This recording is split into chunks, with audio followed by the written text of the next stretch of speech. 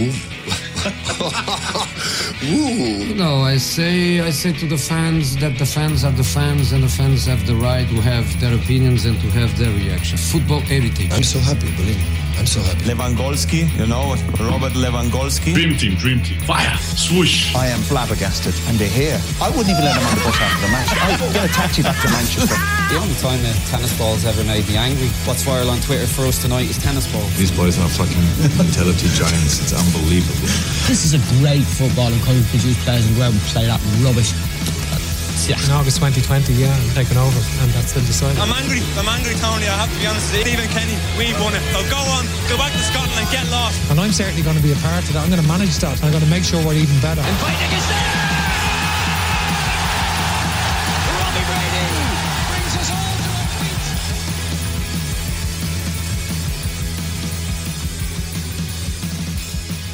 Hello and welcome to another edition of the Three at the Back podcast, brought to you by backpagefootball.com. I am joined this week by Enda Higgins and Phil Green. How are you, men?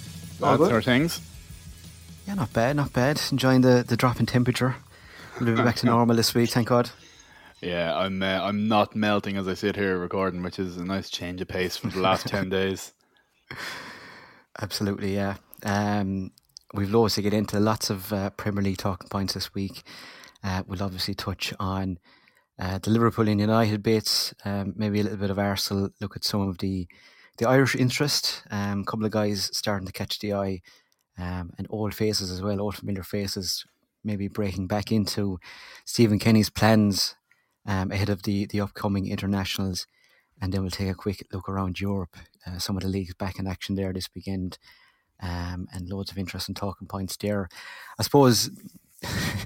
I mean, where do you even start with the Premier League this weekend? It was an absolute mental one. I suppose it all started on Saturday with the demolition of Manchester United, and I think we were kind of throwing around ideas about how to approach things. Maybe a kind of a deep dive from Enda of the overall state of United at the moment. It kind of feels like an end of series Game of Thrones style, where they're trying to pack in so much into like 3 or 4 episodes. There's just been so much going on over the past few weeks. And then we had Chelsea Spurs on Sunday, which was just a mental game altogether, on and off the pitch. And we might get into that shortly. And then I suppose Liverpool's performance on Monday night, Phil, and we might start there, kind of took us down off our pedestal a small bit after Saturday's result. And it kind of serves up a very interesting kind of dynamic now into next weekend, doesn't it? Monday night again against United. 2 teams, desperate need for a win for very different reasons. And I suppose, United, all the attention has been on them. 2 games into Ten Hag's reign, 2 losses. And they could be above Liverpool come the end of Monday night, which is kind of astonishing when you think about it. And you're kind of wondering, will this be a bit of a cagey one? Will Liverpool, get a little bit uptight? There's some injuries, obviously. Darwin Núñez is suspended now. United, not that they've nothing to lose, but, they're kind of, they can go out there and try and pull a result. And it would obviously kind of paper all out over cracks there. How are you feeling going into this one? Yeah, I don't think it's the ideal time for either side for this fixture to come up, to be honest. I think the fact that both Liverpool and United have to wait until the Monday to try and right some of the wrongs from the weekend doesn't suit them either. I think both of them would rather play a less pressurised fixture next. I think Liverpool will be happy that it's not at Anfield, because things got a little fraught there, I think, in the Palace game. And from United's point of view, maybe they'd prefer not to have to face Old Trafford after what happened last week. They might prefer one on the road as well. But I think both sides would rather not be facing beleaguered biggest rivals. In this case, I think they'd like a nice middle of the road game where they could maybe blow some cobwebs off. Because you'd imagine that Ten Hag and Klopp are both in their own ways going to try and G up their players for a relatively big effort. At a minimum, you'd imagine the United players are going to run their bollocks off. Because if he brought them in on their day off and made them run the exact amount of distance they were outrun by Brentford, you'd imagine the minimum they're going to do. Maybe I'm giving them too much credit there, but you imagine the minimum they're going to do is run. So I don't know how cagey it'll be compared to some of the absolute classics of the genre we've gotten often at Old Trafford, where the games have been absolute dog shit between these two sides. It might be a little bit more harem-scarum because there's, as you say rightly, Kev, there's an awful lot on the line now for both of these sides, which is mad 3 games into a season. But it already feels like, from Liverpool's point of view, with the margin for error being so low against a side like City, that they've kind of dropped like at least a third of the points they're able to drop for the whole season in the first 2 games. And then United, I don't know how little they have to lose, to be honest. I think there's quite an amount to lose. I think they'll be very aware they lost this fixture 5-0 last season.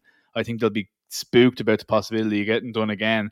I just don't see an awful lot from that dressing room that says they'll come out with kind of a devil-may-care attitude. It does feel like they'll be quite encumbered by it. But I think Liverpool will as well. Liverpool aren't playing with any sort of kind of conviction at the minute. I don't see. So I think it could be quite a harem-scarum game, maybe not overly high on quality.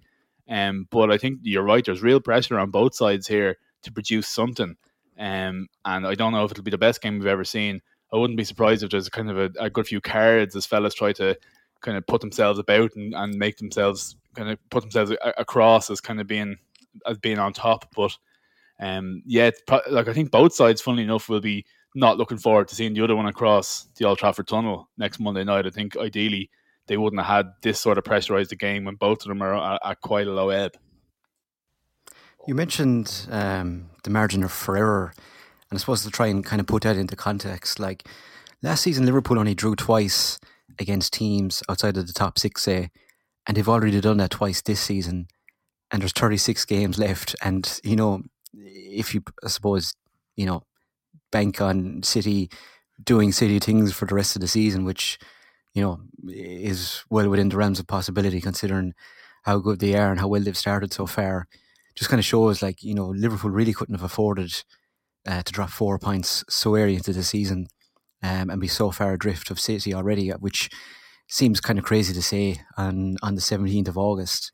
But like on Monday night, like I think I said to someone maybe 22, 25 minutes in, this is coming for Liverpool. They were all over Palace. It felt like they were knocking on the door. And I'd be interested to get your thoughts on what you felt went wrong for Liverpool. And obviously, we'll get into the Nunez red card. But I mean, they had 24 shots to 7. But it was kind of a weird setup. Everyone seemed to be bunched in a kind of a vertical line across the edge of the box, including the likes of Andy Robertson. And it wasn't really until Nunez went off that kind of relieved a little bit of space and maybe gave Diaz more effort to roam. And obviously he scored that fantastic goal. But it did feel like that Liverpool, they had all the stats, they had all the shots, but the way they were set up and the structure of it all just seemed a little bit weird and a little bit like, they don't really know how to play with a guy like Nunez, who is going to kind of keep his position, especially when you've guys who like to come forward and who like to kind of occupy those areas, maybe just around the edge of the box, and just all felt very cramped and squashed. And I think that was probably what kind of led to the goal as well, is that everything was kind of lopsided in that the midfield were vastly unprotected, and Palace took advantage of that. Yeah, like when I look back to the Community Shield, especially that first 30 minutes, I thought, Liverpool, no issues here. They're just flicking the switch and going again with that intensity, pace, pressing. And then the Fulham match was the complete opposite of that. I thought they were really, really flat, really struggled badly.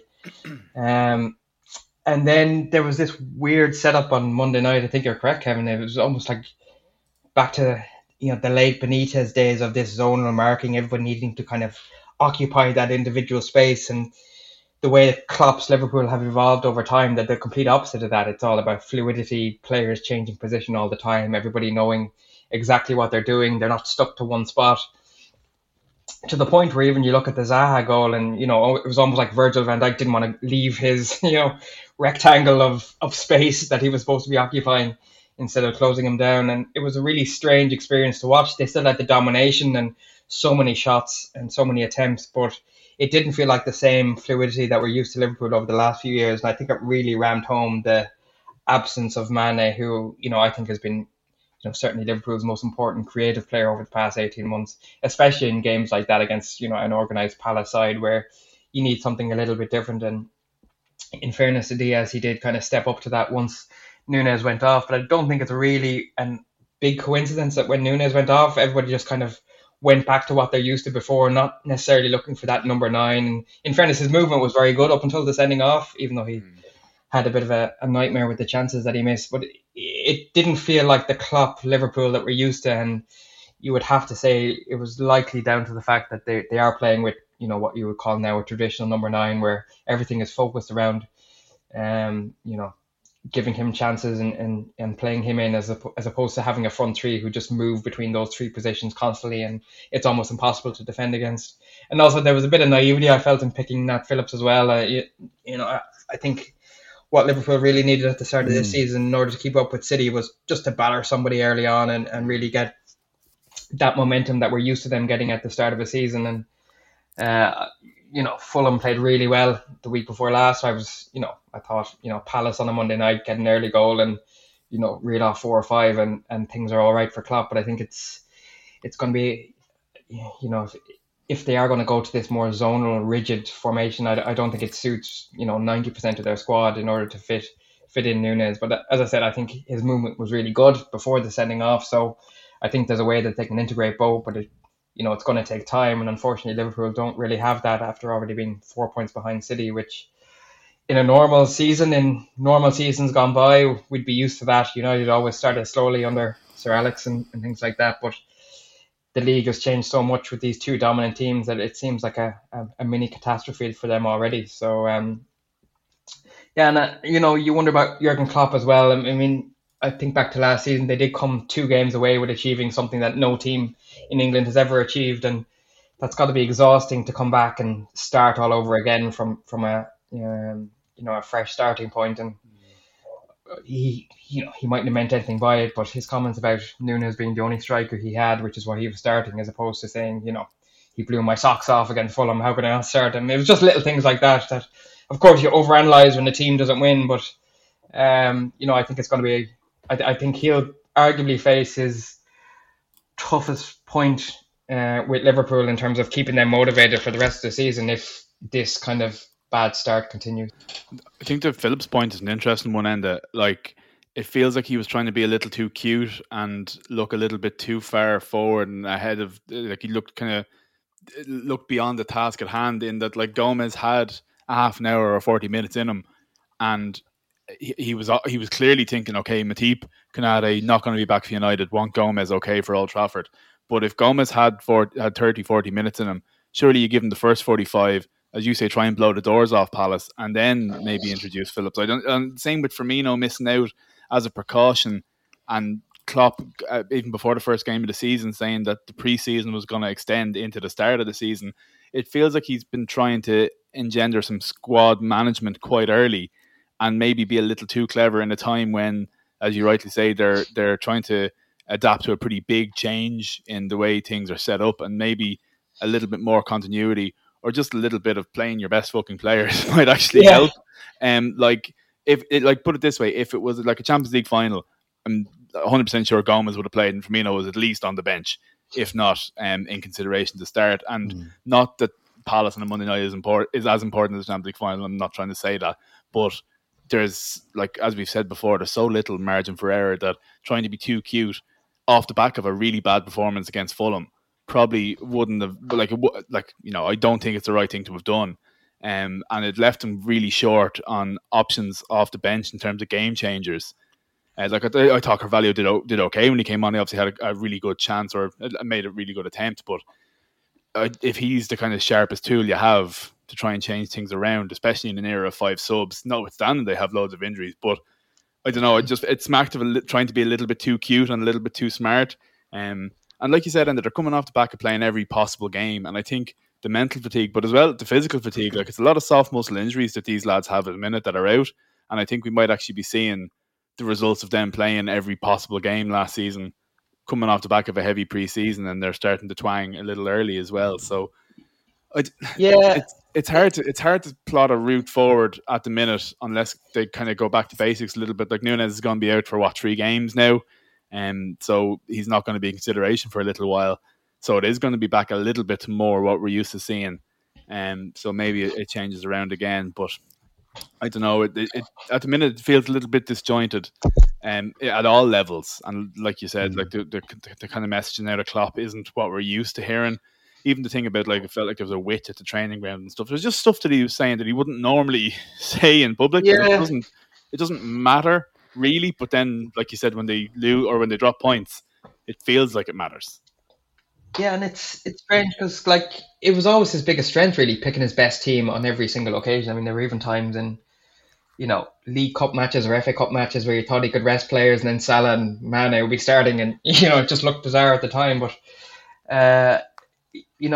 like there certainly is a different atmosphere around Liverpool at the moment, and you may be a bit unlucky. Listen, if Thiago was fit, Jota was fit, I think you have a totally different lineup on Monday night, and everything was right with the world again. But Liverpool were always so good at managing those situations anyways. I mean, you look back to even the Barcelona semi-final where they won 4-0 and the amount of players who were missing that night, it didn't really matter. They had other people to come in and tick the box. So losing your Shaqiris, Origis, these type of players and not necessarily replacing them is going to be interesting to see how that affects things going forward as well. He certainly seems to be far more negative about injuries, except for that period where he just moaned on about them all the time when he actually did have some serious injuries. But usually he's been quite upbeat about them throughout his Liverpool career.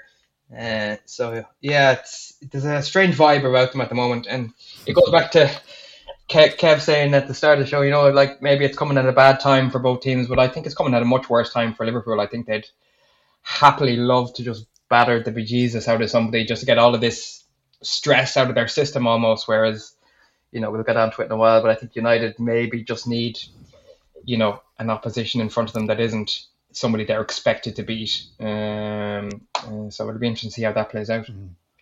Yes, but just quickly back to the Klopp point, he was a little bit weird, I thought. His kind of usual spiky self after the result, but even before then, with some of his comments in relation to the injuries that they had, and I do wonder, if Jota or Firmino was available, does Nunez start here?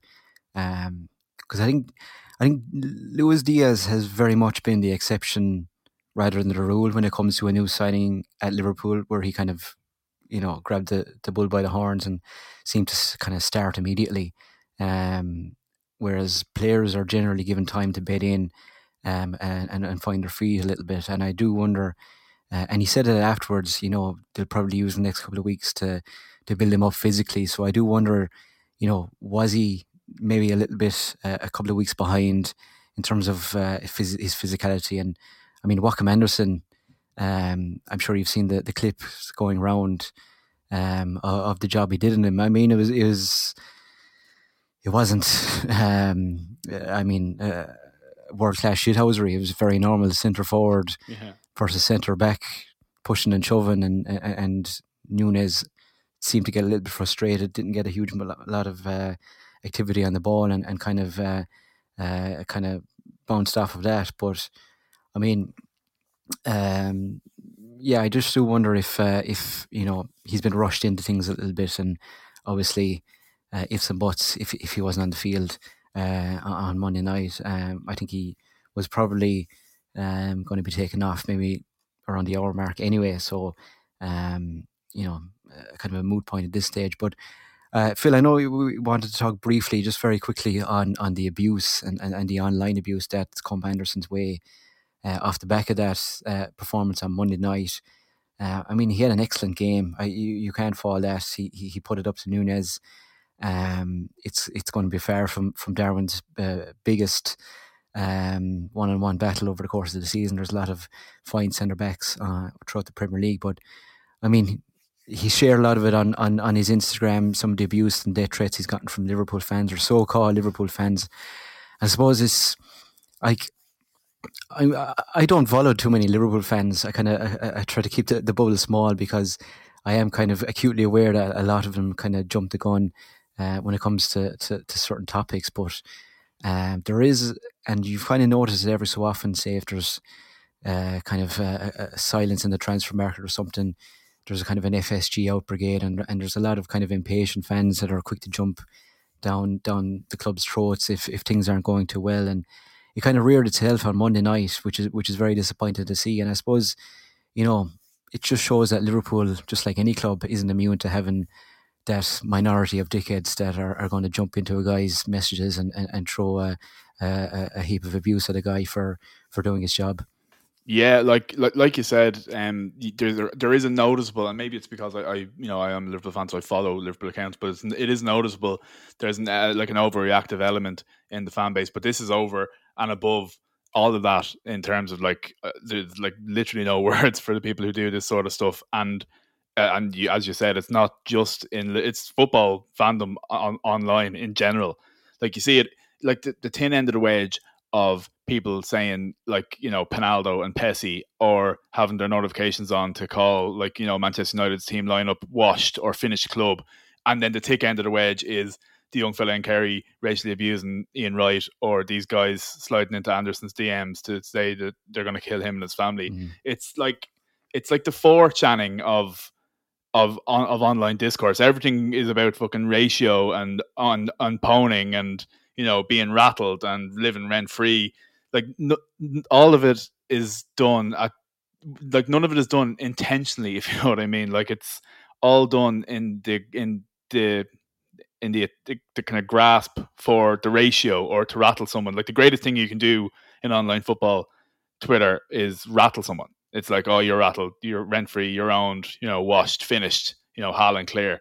It's it is just so frustrating and so mind numbing, and it's enough to put you off football full stop, because any sort of reasonable discourse just disappears down this hole of inane rubbish from shit posters who learnt their lingo off 4chan and 8chan and listen to Andrew Tate or Alex Jones and think they're edgy. It's honestly is really depressing, and it actually probably upset me and depressed me more than Liverpool drawing with Palace. Just seeing that this is, and the Times had the story about the Anderson abuse, and underneath it was just other clubs fans talking about always a victim, never your fault, Hillsborough tropes, and it's just another cycle straight away. So there's these dickhead fans who slide into a fella's DMs and wish harm on his family for literally doing nothing. By the way, even if he did die to get Nunes sent off, there's no way in the world you should be dealing with that sort of abuse. But he literally did nothing wrong. He gets this abuse, and fans' reaction to that online abuse is to give more online abuse. It just really summed up the cycle to me. And I just think football fandom's in a pretty bad place. I think the discourse is just beyond repair. I think it's too toxic, and if I think about it too much, it really, really depresses me. Just looking on Talking Shoe, you didn't win the league for 30 years, right? Now's the time. Just looking on Talking Shoe. And I was quite disappointed not to be around for the reaction to United's 4-0 defeat against Bournemouth. I was out and about in rural North Tipperary, and the internet cover wasn't too solid, so I went on the live score at 1-0 down, and it kind of froze on me for a couple of minutes, and next time I got to refresh I was at 4-0, and I thought I was seeing things. It was kind of hard to believe, so I was a little bit disappointed I missed out on all the fun on Twitter at United's expense. Obviously not laughing now after Monday night, but I mean, it's just been a mental couple of weeks for the club, and it continues to be a mental days since then. I mean, I'm logging on to Twitter throughout the day, and it seems like a new player is being linked with you every hour. It's like a roulette machine of who's next. Interesting reports tonight, though, that Sir James Ratcliffe is apparently interested in buying at least a minority share in the club. He was obviously close to buying Chelsea before Todd Bowley came in the last second. So I suppose, if all of this culminates in the Glazers' stake being limited by a few percentage, happy days, because I think, and Gary Neville was quick to kind of reiterate that point, that it seems all kind of stem back to the ownership, and everything continues to be a symptom of how they've operated the club for the past 20 odd years. Yeah, it's really tough to analyse. I think there's I always look at two things. Number one, the off the field chaos, and number two, how does that reflect itself on the pitch? And it's very tough to distinguish between the two. And I'd hoped at this point we would have a manager who would be able to kind of ignore the off the field discourse and, fan anger, people above your head not doing their job, having owners who don't care, who won't release funds, who up until yesterday wouldn't approve the red paint outside of Old Trafford, which they finally did, and gave the two lads a small roller to do it, who ran out of paint, which kind of sums up the whole shit show off the pitch. But I still think on the pitch, the players and the manager need to be, working with far more street smarts than they are. Ten Hag, you can obviously say he hasn't been backed properly, and that's fair enough. And apparently his advisors are shocked at what's gone on at United. Not sure why, considering what happened to previous managers. But I don't think he's played the hand he's been dealt very well either. He's quite naive against Brighton in terms of Eriksen, the false nine. Then again on Saturday, Eriksen as your deep midfielder, and it was a very strange match, actually. At one point, there was 68% possession for United. Brentford had 4 shots on target, and it was 4-0. And that's the type of thing you'd see in football managers that would make you throw your laptop out the window. But somehow this activity off the pitch just seems to seep into what's happening with the players and management all the time. And it becomes one big, drain on, the supporters and the club. I was at Old Trafford a couple of weeks ago, and the atmosphere was just horrific. Going into the ground, every single murmur was, geez, Freddie McTominay starting again. Same old season. And, up until United got, quite the fluky goal from the corner, that really the atmosphere was pretty dead. Which kind of goes back to our earlier point. I think maybe Liverpool is coming along at just the right time to give everybody a bit of inspiration and lift. Liverpool are still probably expected to go there and win, but United have lost to 2 teams who are not at Liverpool's level. So if they lose, it'll just be same old. What do you expect with this team? A 5'9" centre back, according to Gary Neville. This manager, this ownership, this structure. But there certainly is something changing off the pitch finally, in terms of, somebody said ripples become tides there this evening. And, yes, the Musk thing was a joke, but, I'm sure that's something the Glazers would notice much more than De Gea was throwing it in the net. Now this Jim Ratcliffe announcement, which has been confirmed by Ineos tonight, they're already going to hand over or make available shares to be bought by the fans, which would have given them some voting rights. It wasn't just a case of, releasing them to make some money. So something is creeping in that we haven't really seen under the Glazer ownership in the past kind of 2 decades. Now, it will take time in order for it to be something that's tangible and we see actually make a difference. But I think if we were to step back and see, right, what did the Glazers want from their ownership of United? We know they want the Champions League cash. That's been made very clear with every manager they've hired. We know they want their dividends every quarter without it being questioned. We know they don't want too much hassle, off the pitch from the fans and from the media. And, I still think they've gotten a pretty easy ride overall, especially from the American press. But with everything that's happening at this moment in time and the lack of success on the pitch, which, somehow in their chaos of ownership has managed to still be there, in terms of obviously what Sir Alex did and Mourinho winning a few trophies and Solskjaer reaching a European final even only a couple of years ago. These things kind of just keep the pressure off their back slightly, and I think all that's kind of pretty much faded now, and full spotlight is on them, especially now with Woodward gone as well, who was quite a handy little shield for them to wheel out in front of public and make a show of himself. He's gone now. Murta isn't obviously covering himself in glory either, but there is a change in the atmosphere off the pitch in terms of, the reality of is the Glazers' ownership sustainable for much longer? Now, my only concern with that is if Chelsea are valued at 4 billion, the Glazers, rough back of the envelope calculations, they're probably looking for 6 or 7. But if this, Ratcliffe bid and, taking partial ownership does start to creep in, and the entire landscape changes going forward, and hopefully you'll see a different and better run club. But, in the short term, I think things are only going to get worse before they're going to get better in terms of on the pitch and off the pitch. And it's going to be a real slog of a season. And you'd worry for Ten Hag if he has the mentality to consistently deal with that. He's already looking like a pretty stressed out individual altogether, and making them run 13 kilometers on the morning after a game in 31 degrees heat isn't my idea of fixing problems. Very GA, I thought. Yeah, exactly. Very, Westmeath under 21, you're on the piss last night. Here we go. We're going to run today. Let's see if you're up for this kind of stuff. But, I thought he did have the personality for United, and he might still do. But, he's been met with a lot of challenges that I'm sure he wouldn't have expected this early in his tenure. But there is something happening in terms of what we're seeing off the pitch, and that's a glimmer of hope in what's been a pretty horrific start to the season on and off the pitch.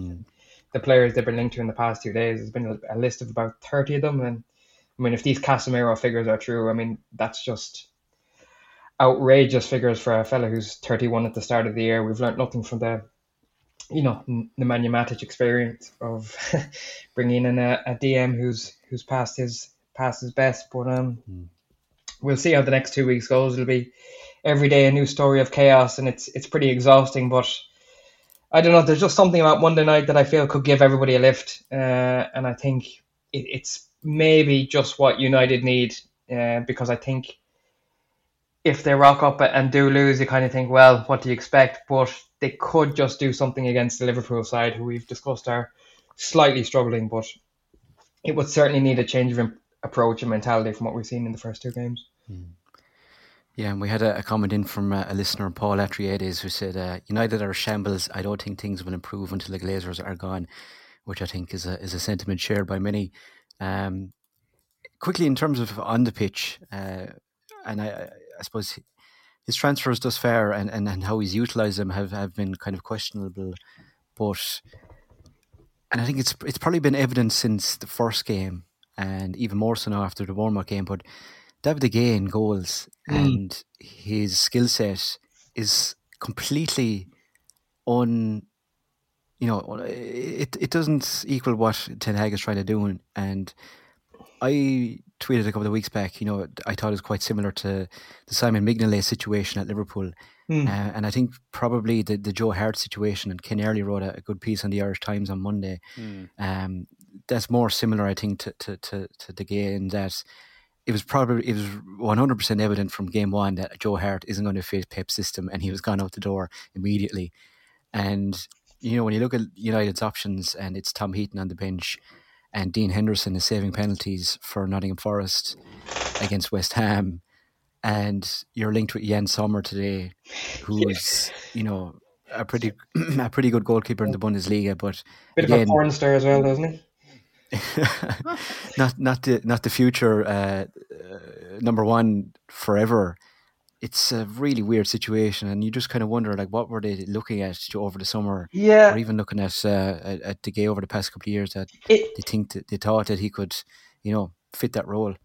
It's one I would give Ten Hag less criticism over, in terms of, Henderson made it very clear that, he was leaving before the new manager even had a chance to speak to him or see him play or see him train.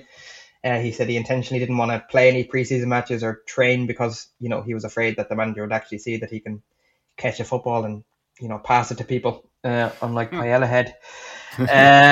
But it's strange. But when I look back at the Henderson versus De Gea situation under Ollie, there's one game that always sticks in my head.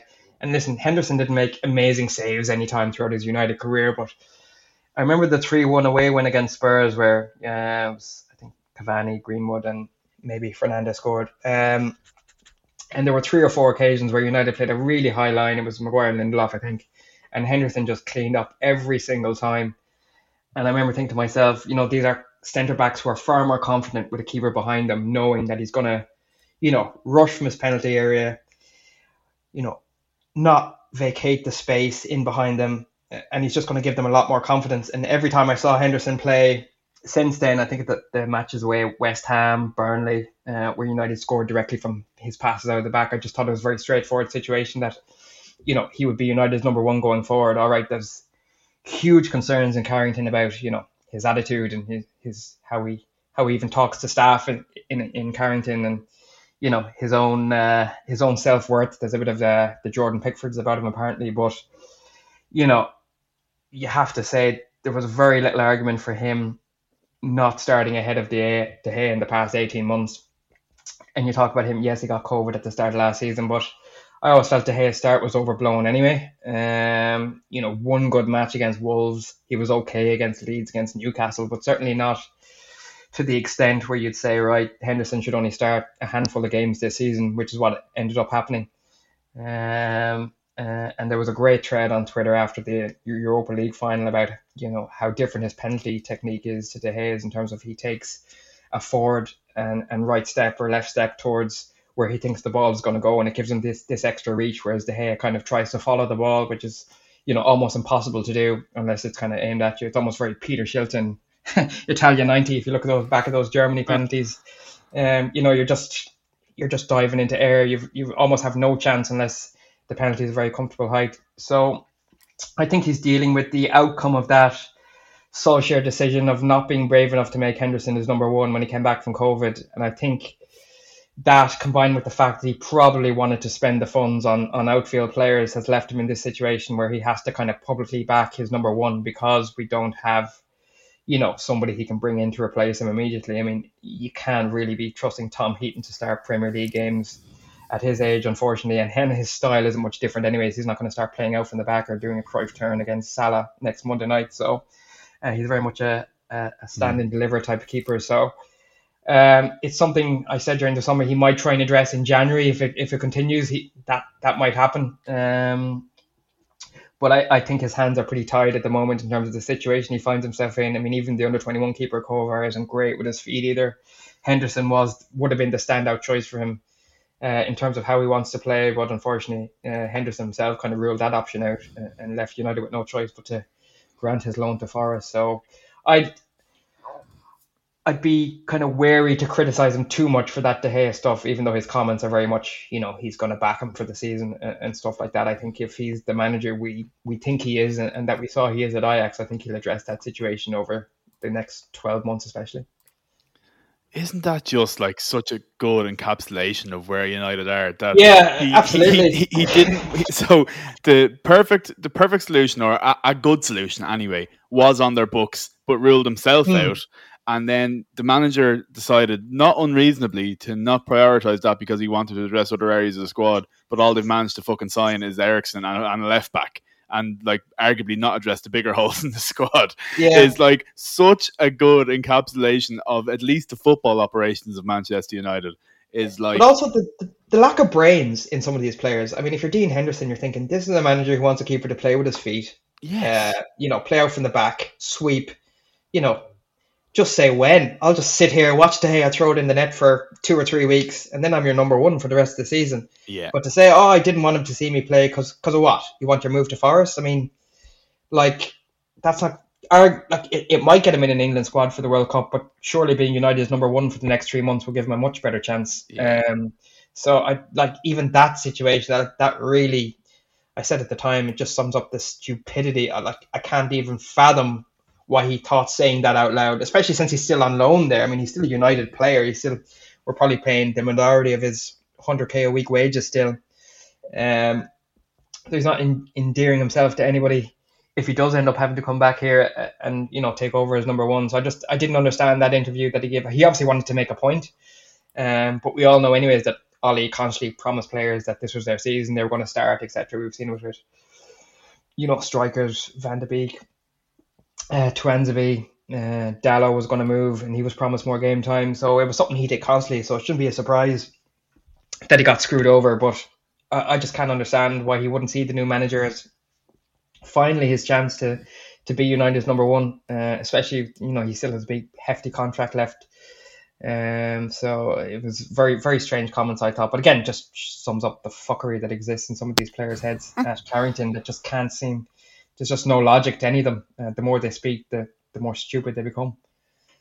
There's 2 teams unbeaten, 6 points from 6 at the top of the league, Man City and Arsenal. And I suppose just thinking back to pre-season, Spurs had a lot of the pre-season hype.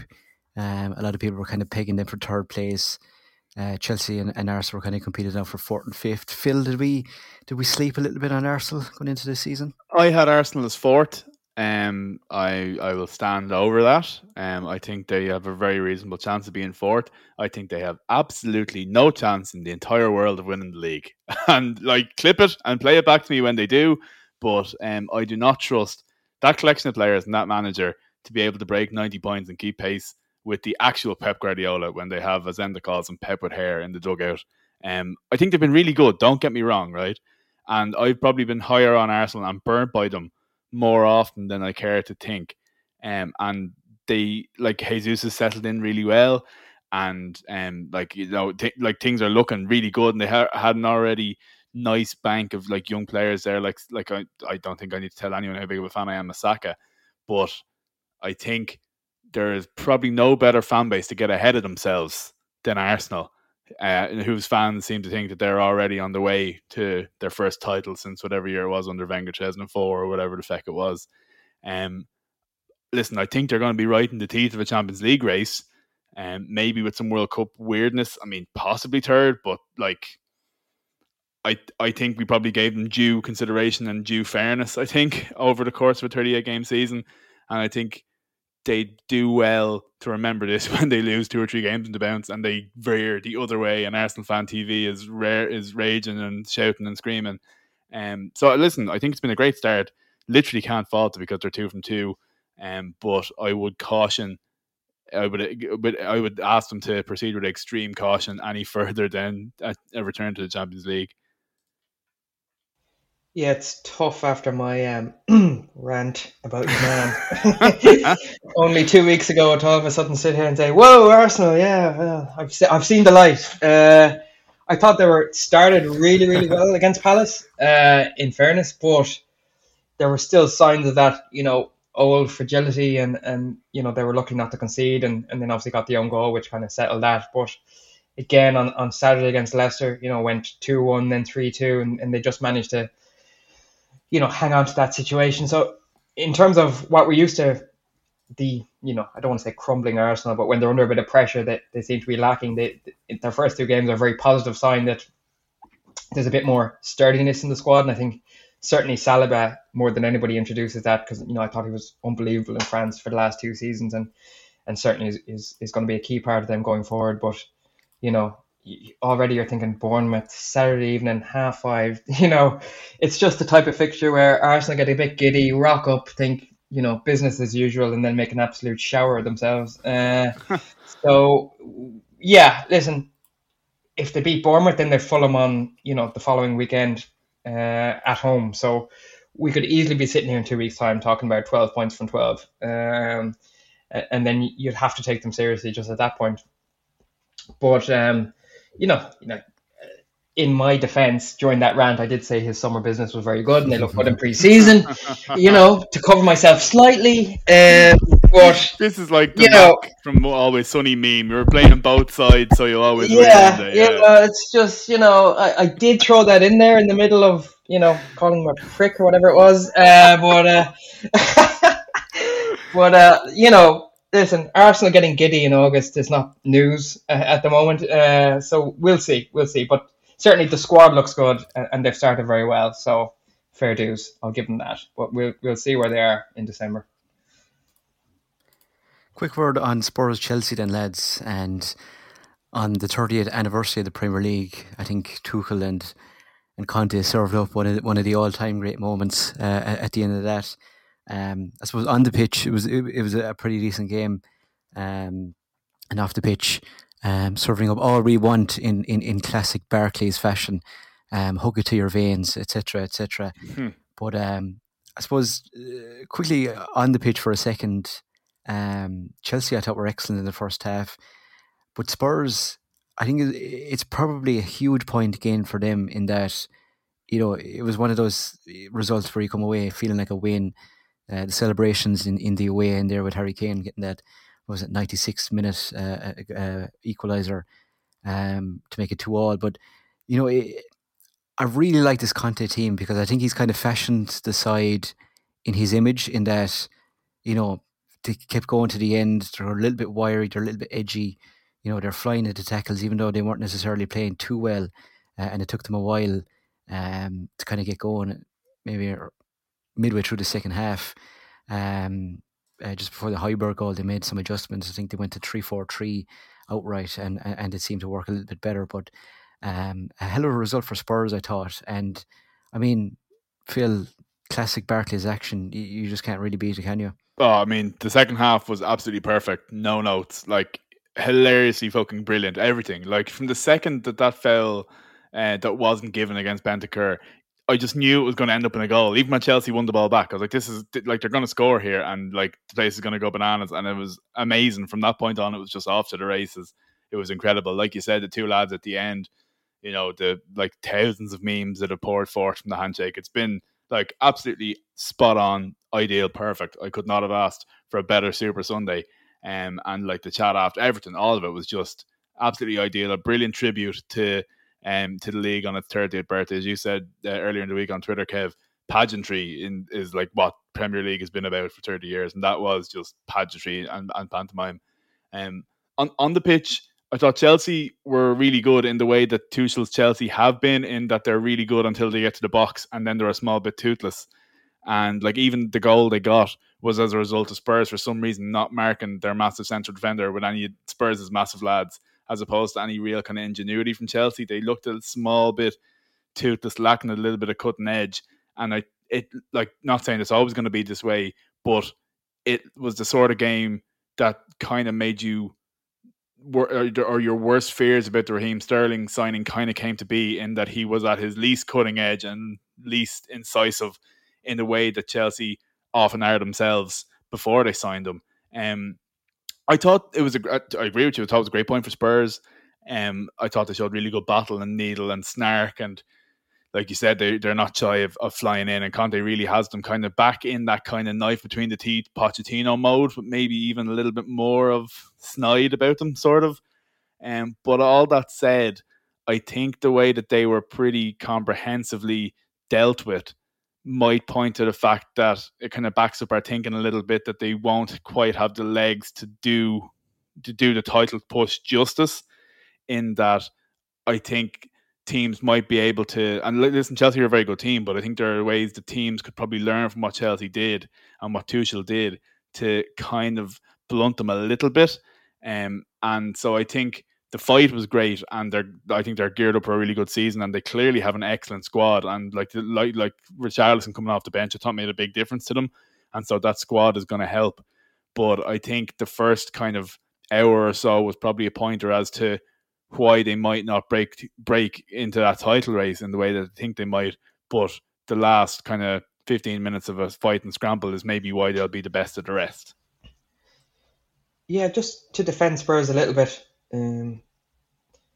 They didn't have any new signings starting as well, so I think that's a really interesting part. I think, especially once Perisic, I think he's going to be a huge part of what Conte is trying to do. He was a huge part of the Serie A title that Inter won. I know Sessegnon has started the season pretty well and finished last season great, and certainly Conte has, revived his Spurs career after, he looked dead in the water there. Same with Ben Davis. But it was interesting to see how I thought Spurs, they started really, really poorly actually, and Chelsea were all over them. I didn't expect that lack of intensity in the second game into the season from Conte's team, but certainly the second half seemed to switch them on a lot.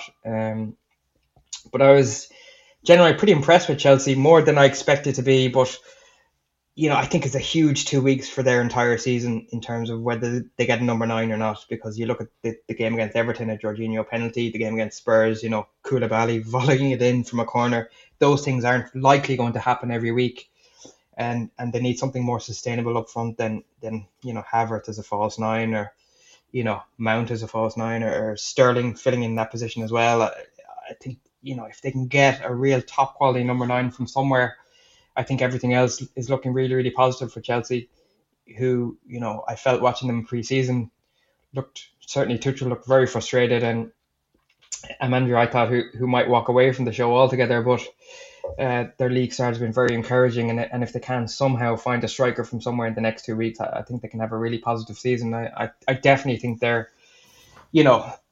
the top two in terms of the best of the rest. I know we've just discussed Arsenal and their start, but I think, longer term, managing the course of a season in terms of the personality, the depth of squad, the players they have, and of course the personalities they have managing them, I think, third and fourth certainly isn't beyond either of them, and they'd be certainly my picks behind City and Liverpool to take that third and fourth spot.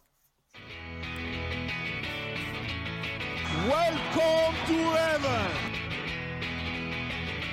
On the Irish front, lads, and we've been keeping track of some of the big performers thus far this season, and there's been plenty of them. I think I saw a stat somewhere that 10% of all championship starters at the weekend were Irish, which just goes to show the volume of players that we have around the Football League at the moment. And I imagine Stephen Kenny's head is absolutely melted at the moment, trying to narrow that down into a 23 for the upcoming internationals. And I suppose two guys giving them food for thought going into these games, kind of forgotten in terms of the senior football for Ireland. One very much so is Robbie Brady, who seems to have completely revitalised his career at Preston. Bounced around a little bit. He was at Bournemouth, I think, and didn't seem to go well. I think it might have even been on trial at Preston before he got signed up on a permanent deal. But the fans are raving about him thus far. I think he was man of the match of the weekend. Supposedly he's linking in well with Troy Parrott, and may well be the answer to our questions at that kind of tricky left back or that left wing back position that we've been having kind of, I suppose, beyond James McLean, a little bit unsuccessful thus far. Yeah, like broadly speaking, I loved Robbie Brady for the vast majority of his time in an Ireland jersey, but mostly I preferred him in at worst a midfield position, if not slightly further forward, and maybe as a wing back. Maybe that does answer the question. If we're playing the three, maybe it takes away a little bit of the defensive frailties he has, because I think he's brilliant on the ball, and I think definitely before Kenny we didn't have enough players who were as good as him on the ball to waste him, for want of a better word, at left fullback. But maybe at left wing back it might be a way forward. Like, he clearly has bags of ability, and I think broadly speaking has always brought a certain level to Ireland and brought an ability on the ball that I think we can never have enough of, especially the way Kenny wants us to play. He probably lacks the get up and go that McLean nearly exclusively, that's what McLean brings. But he does bring obviously a really great set piece delivery as well as some kind of high quality on the ball. He's in a situation there at Preston which seems to be relatively positive. Obviously the manager gave that kind of soundbite during the week that like a no dickheads policy or whatever, which is a pretty standard trope for successful clubs. So he's obviously trying to go about building a squad that kind of has harmony, and you tend to see that the happier a player is, the better he's gonna turn out performances. So I hope he's in a kind of a good environment there that lets him kind of bring out the best, because as you said, he's kind of chopped and changed a little bit. Whereas before, when he was a bit more settled at Norwich or Burnley or wherever he was settled, it was when he tended to play best for Ireland. So I don't think it can be anything but a good thing for Ireland to have Brady back in this sort of space, and at least giving us options, like you said, in that position that we've kind of struggled to get a consistent performer in. Yeah, and the other being Callum O'Dowda, who's obviously had a flying start at Cardiff City, and a guy who's really favoured under Martin O'Neill, I think, who when he was managing the Ireland team, still only 27, and he's had a rake of injuries over the past couple of years, which is kind of curtailed, and I don't think he's been involved much, if at all, under Stephen Kenny thus far. So just another name to add to the hat, or want to be considering. And just a quick word then on Michael Obafemi doing Michael Obafemi things at Swansea rather. He's had a pretty impressive start of the season. Assist at the weekend against Blackpool for a late winner where he just absolutely stormed up the pitch, unmarked, squared it to Olivier Ntchem for the winner there, and then he had a pretty decent goal last night against Millwall along with Ryan Manning, I should add. But Obafemi seems like a lad who finally has his head strapped on, scored that screamer during the summer for Ireland, seems to be enjoying his football at long last, which is great to see because he just looks like he's the kind of type of player that we're missing for Ireland or have been missing for so long. Yeah, absolutely. He definitely got into a bit of a funk after that Southampton spell, where it was almost, relying just on that goal he scored at Stamford Bridge. But certainly got his head right at Swansea City. And I mean, that incredible performance against Scotland in the summer where, not only was he got the goal and assist, his hold-up play was incredible, but his physique, he's built out so much. I mean, he just looks so strong and powerful. And, if you look at that Ireland side, we've a lot of nice footballers, would you say? But, if he can add that physicality up front that, the likes of Benny and maybe even Brady on that left wing or whoever it is can play off, then I think we're in really, really good shape. As much as I like Adam Ida, as well as he's done as, number 9 when he has started for Ireland, especially, thinking back to that Portugal performance, especially away. But Obafemi certainly brings something different to the table, and now that he's seems to have got his head right, and turned 22 in the summer, so he's hitting that age now where you're kind of expecting to see something that we didn't see Aaron Connolly push on at that age. We haven't seen other players push on in their early 20s when they were highly rated as teenagers. But I think it's a really exciting time for Kenny in terms of, just as a general point, how many Ireland players are performing so well at the moment.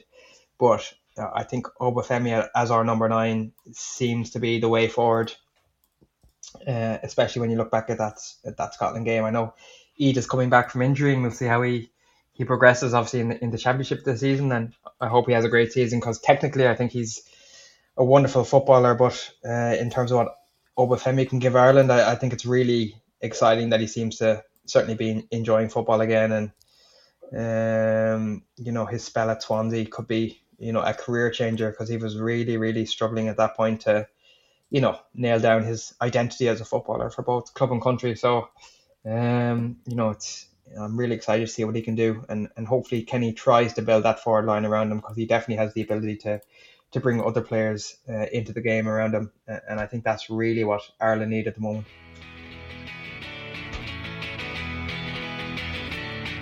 Big duck. Big duck. Big Quick duck. scan around Europe, lads, and I think we'll get into a little bit more in-depth detail as the weeks and months go on throughout the course of the season. But just a couple of points I wanted to touch on quickly. Firstly, in the Bundesliga, and I'm not sure if you saw Michael Cox's article in The Athletic today, where he did a little bit of analysis on if Bayern had to start with a 1-0 deficit, how would that change the look of the Bundesliga, which obviously they've won 10 in a row now. They would have won 3 out of those 10 if they had that one goal, if they had to start 1 goal behind. But I suppose it does kind of serve up that conversation again about the Bundesliga. I mean, Bayern have 2 wins from 2, 8 goals, scored 1 against. Very, very likely to kind of storm to their 11th league in a row. And, all the tropes go around about, Farmers League, and I think the French league gets the bad end of the stick, and Bundesliga kind of gets away with it. But Bayern's domination has been quite unhealthy for German football for quite some time. Even though it's they're a well-run club, and you kind of have to admire and respect how they operate. But in terms of competitiveness and how they tend to kind of hoover up a lot of the talent around the league, and look at some of the signings that they made this summer with Sadio Mane and Mathias de Ligt, 2 absolutely world-class players just added to the pile. It does not bode well, I suppose. And not for the future of German football, but I suppose from a neutral point of view, it does kind of take a lot of the interest away when it does look like Bayern will likely have the title wrapped up come Easter. First thing I want to say is that I get why they did the article, but the concept of Bayern starting -1 goals in an article made me want to delete my Athletic subscription right away, because Jesus Christ, have you nothing better to write about than that? But the wider point around it, I think when you mentioned them hoovering up the talent in the league, I think that's the central point. And we're one Liverpool season away from City having won 5 leagues in a row. They've won 4 and 5 as it is, and they're halfway towards doing a Bayern. And could anyone really bet on them slowing down anytime soon? I know the leagues have been more competitive, but still, City are developing a run not dissimilar to where Bayern were. I suppose that's one thing to say. But what has been different about City is that they haven't constantly picked off Liverpool or United or Chelsea's best player season on season like Bayern have. So Bayern have been strengthening themselves all the way along while crucially weakening their own competitors or their biggest competitors. And obviously that started with people like Götze and Lewandowski going from Dortmund when they were at an equal pegging to Bayern. And I think that's probably been the crucial bit, that the disparity between their resources and the resources of the other clubs in the Bundesliga has meant that instead of the best talent from the Bundesliga or some of the best talent going to the Premier League or Spain, Bayern have been able to kind of wait it out and get these players on the relative cheap. And it's like a double whammy in terms of severely weakening the closest challengers while strengthening Bayern. The likes of Mane and De Ligt, brilliant signings, and I think it's going to be great for them. I think that's less concerning to me than the fact that they could sign Lewandowski on a free, or they pay for Upamecano, or they take Sabitzer from Leipzig and sit him on the bench and don't play him. They're the things that probably concern me a little bit more. But I think with the way that German football is modelled, there's not likely to be a change in that, because they have such a strong determination to keep that kind of fan ownership, or at least that fan guidance, and that'll stop any sort of crazy or unsustainable investment that might be needed to tackle this sort of thing with Bayern. Like, we're not going to see a Saudi investment fund take over, Leverkusen, for example, and they're actually a bad example because they are kind of one of the exceptions to that fan ownership rule. But I think that probably, while it works a little bit against the competitiveness in league title terms, it probably protects a healthier relationship between the fan and the football pyramid as a whole. So there is kind of peaks and troughs to it. But in terms of like the longer term viability of the Bundesliga as a product outside of Germany, that's what's going to stop it challenging the Premier League. It's not going to be as sexy for the US or Asian markets to pay massive television deals for, because it's basically one team and a couple of decent challengers. But in a kind of a longer term sense within Germany, I'd imagine it's in quite a healthy position just because of the very rule that is letting Bayern get into this position, if that makes sense. Yeah, I really struggle with criticism of the Bundesliga in general. We've reached this stage in football where there is this crossover in capitalism, and not to get too deep about it, but taking on debt, it seems to be a positive thing in order to keep fans happy or buy players or upgrade stadiums or whatever it is. The Bundesliga model of the cheapest season tickets in Europe, the best fan attendance in Europe, it still is. Outside of Bayern and maybe Dortmund, it still is an extremely competitive league. Eintracht Frankfurt have just won the Europa League, which most people didn't expect, but that's been building from them for years in terms of how they've improved their squad and their team. The level of competitiveness in the Bundesliga is still really, really high, outside of Bayern rocking up and scoring 4 or 5 in the first half of the first game of the season. And it still has that negative perception that it is, the French league or, the Portuguese league where everyone else is just cannon fodder for the top two. It really isn't like that. And I just struggle constantly with this criticism that, Bayern have somehow, driven an articulated truck through the competitiveness that is the Bundesliga. A lot of teams have benefited from chasing Bayern constantly and trying to reach that standard. We saw it with RB Leipzig a couple of years ago where, they were on Bayern's tail for about 3/4 of the season, and that's what, helped Timo Werner improve as a player. It's what helped, Sabitzer, who obviously ended up going to Munich, but, they all improved with that chase and that, constant pursuit of Bayern. And we've seen Dortmund do things the right way in terms of the players that they target and bring in. And yes, they get that perception as a feeder club, but in the meantime, I don't think fans will argue from the entertainment that they got from a Sancho or a Haaland or Mkhitaryan or, Hummels at the time. they won a German Cup on the back of that. They competed for leagues on the back of that. They're not this downward spiral that they were in, sort of 2005, where they needed money from Bayern to actually bail themselves out. These clubs aren't in debt. They don't owe banks a lot of money. They don't have huge loans against their stadium. They're not desperately seeking sponsorship in order to survive. Everything they do is the right way, and it's a very German thing. And I used to do a lot of work over there for one of my companies, and the way Germans do things, even crossing the road when a traffic light isn't red, you immediately have people shouting at you for jaywalking. We're not used to that in Ireland or the UK. There's just a very different mentality over there. So I was really disappointed with the Michael Cox article. Quickly on PSG, lads, and I suppose moving on to a league that's kind of a forward conclusion come Easter as well. But PSG, they kind of remind me of an NBA team in that they have 38 games to just kind of get over and get themselves ready for the playoffs. But in this case, the playoffs are the Champions League, and they have 3 absolutely massive characters that they have to try and keep happy. Maybe kind of akin to the Brooklyn Nets last year with Kevin Durant and all those boys. But we have Mbappe and Neymar and Messi seems to be the quiet one of the group. And here we have Mbappe. I'm not sure if you've seen the clip at the weekend of him basically downing tools as PSG were in attack. And he also had a grievance with Neymar over a penalty. So earlier in the game, Mbappe missed his penalty.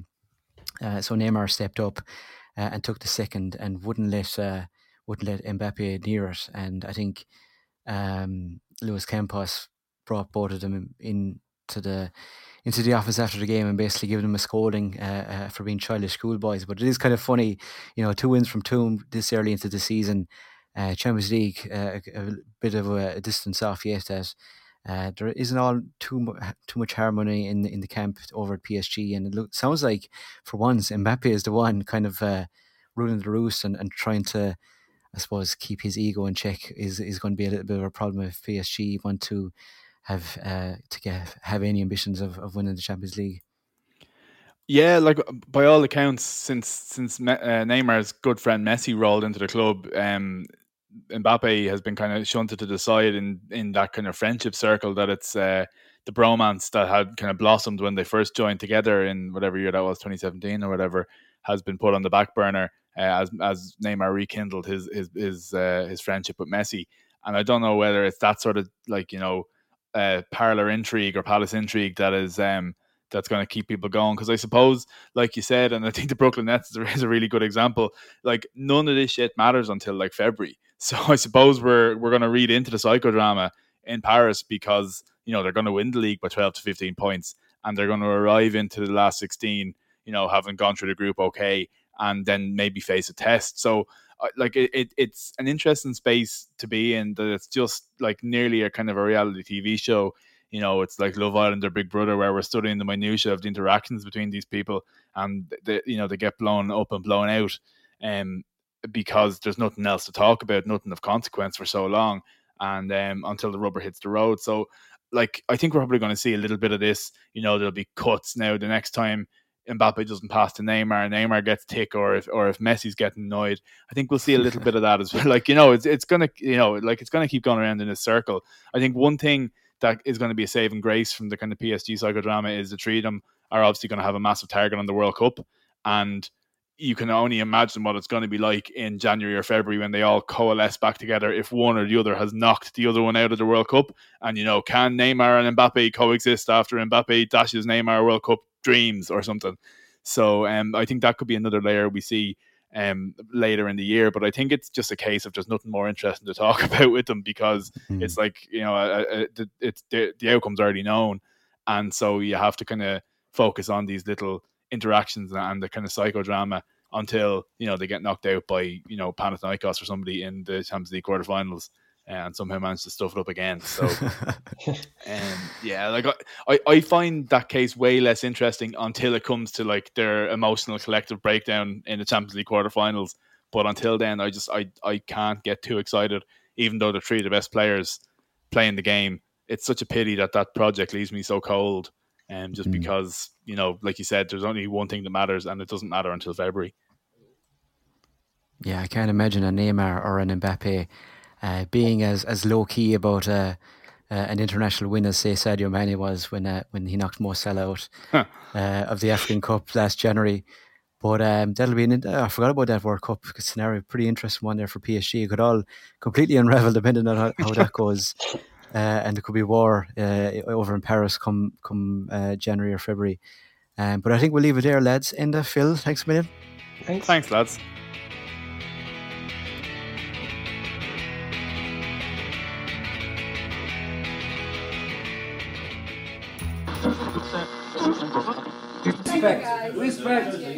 Respect, man. Respect. So we leave it there, so okie doke. Good night and God bless.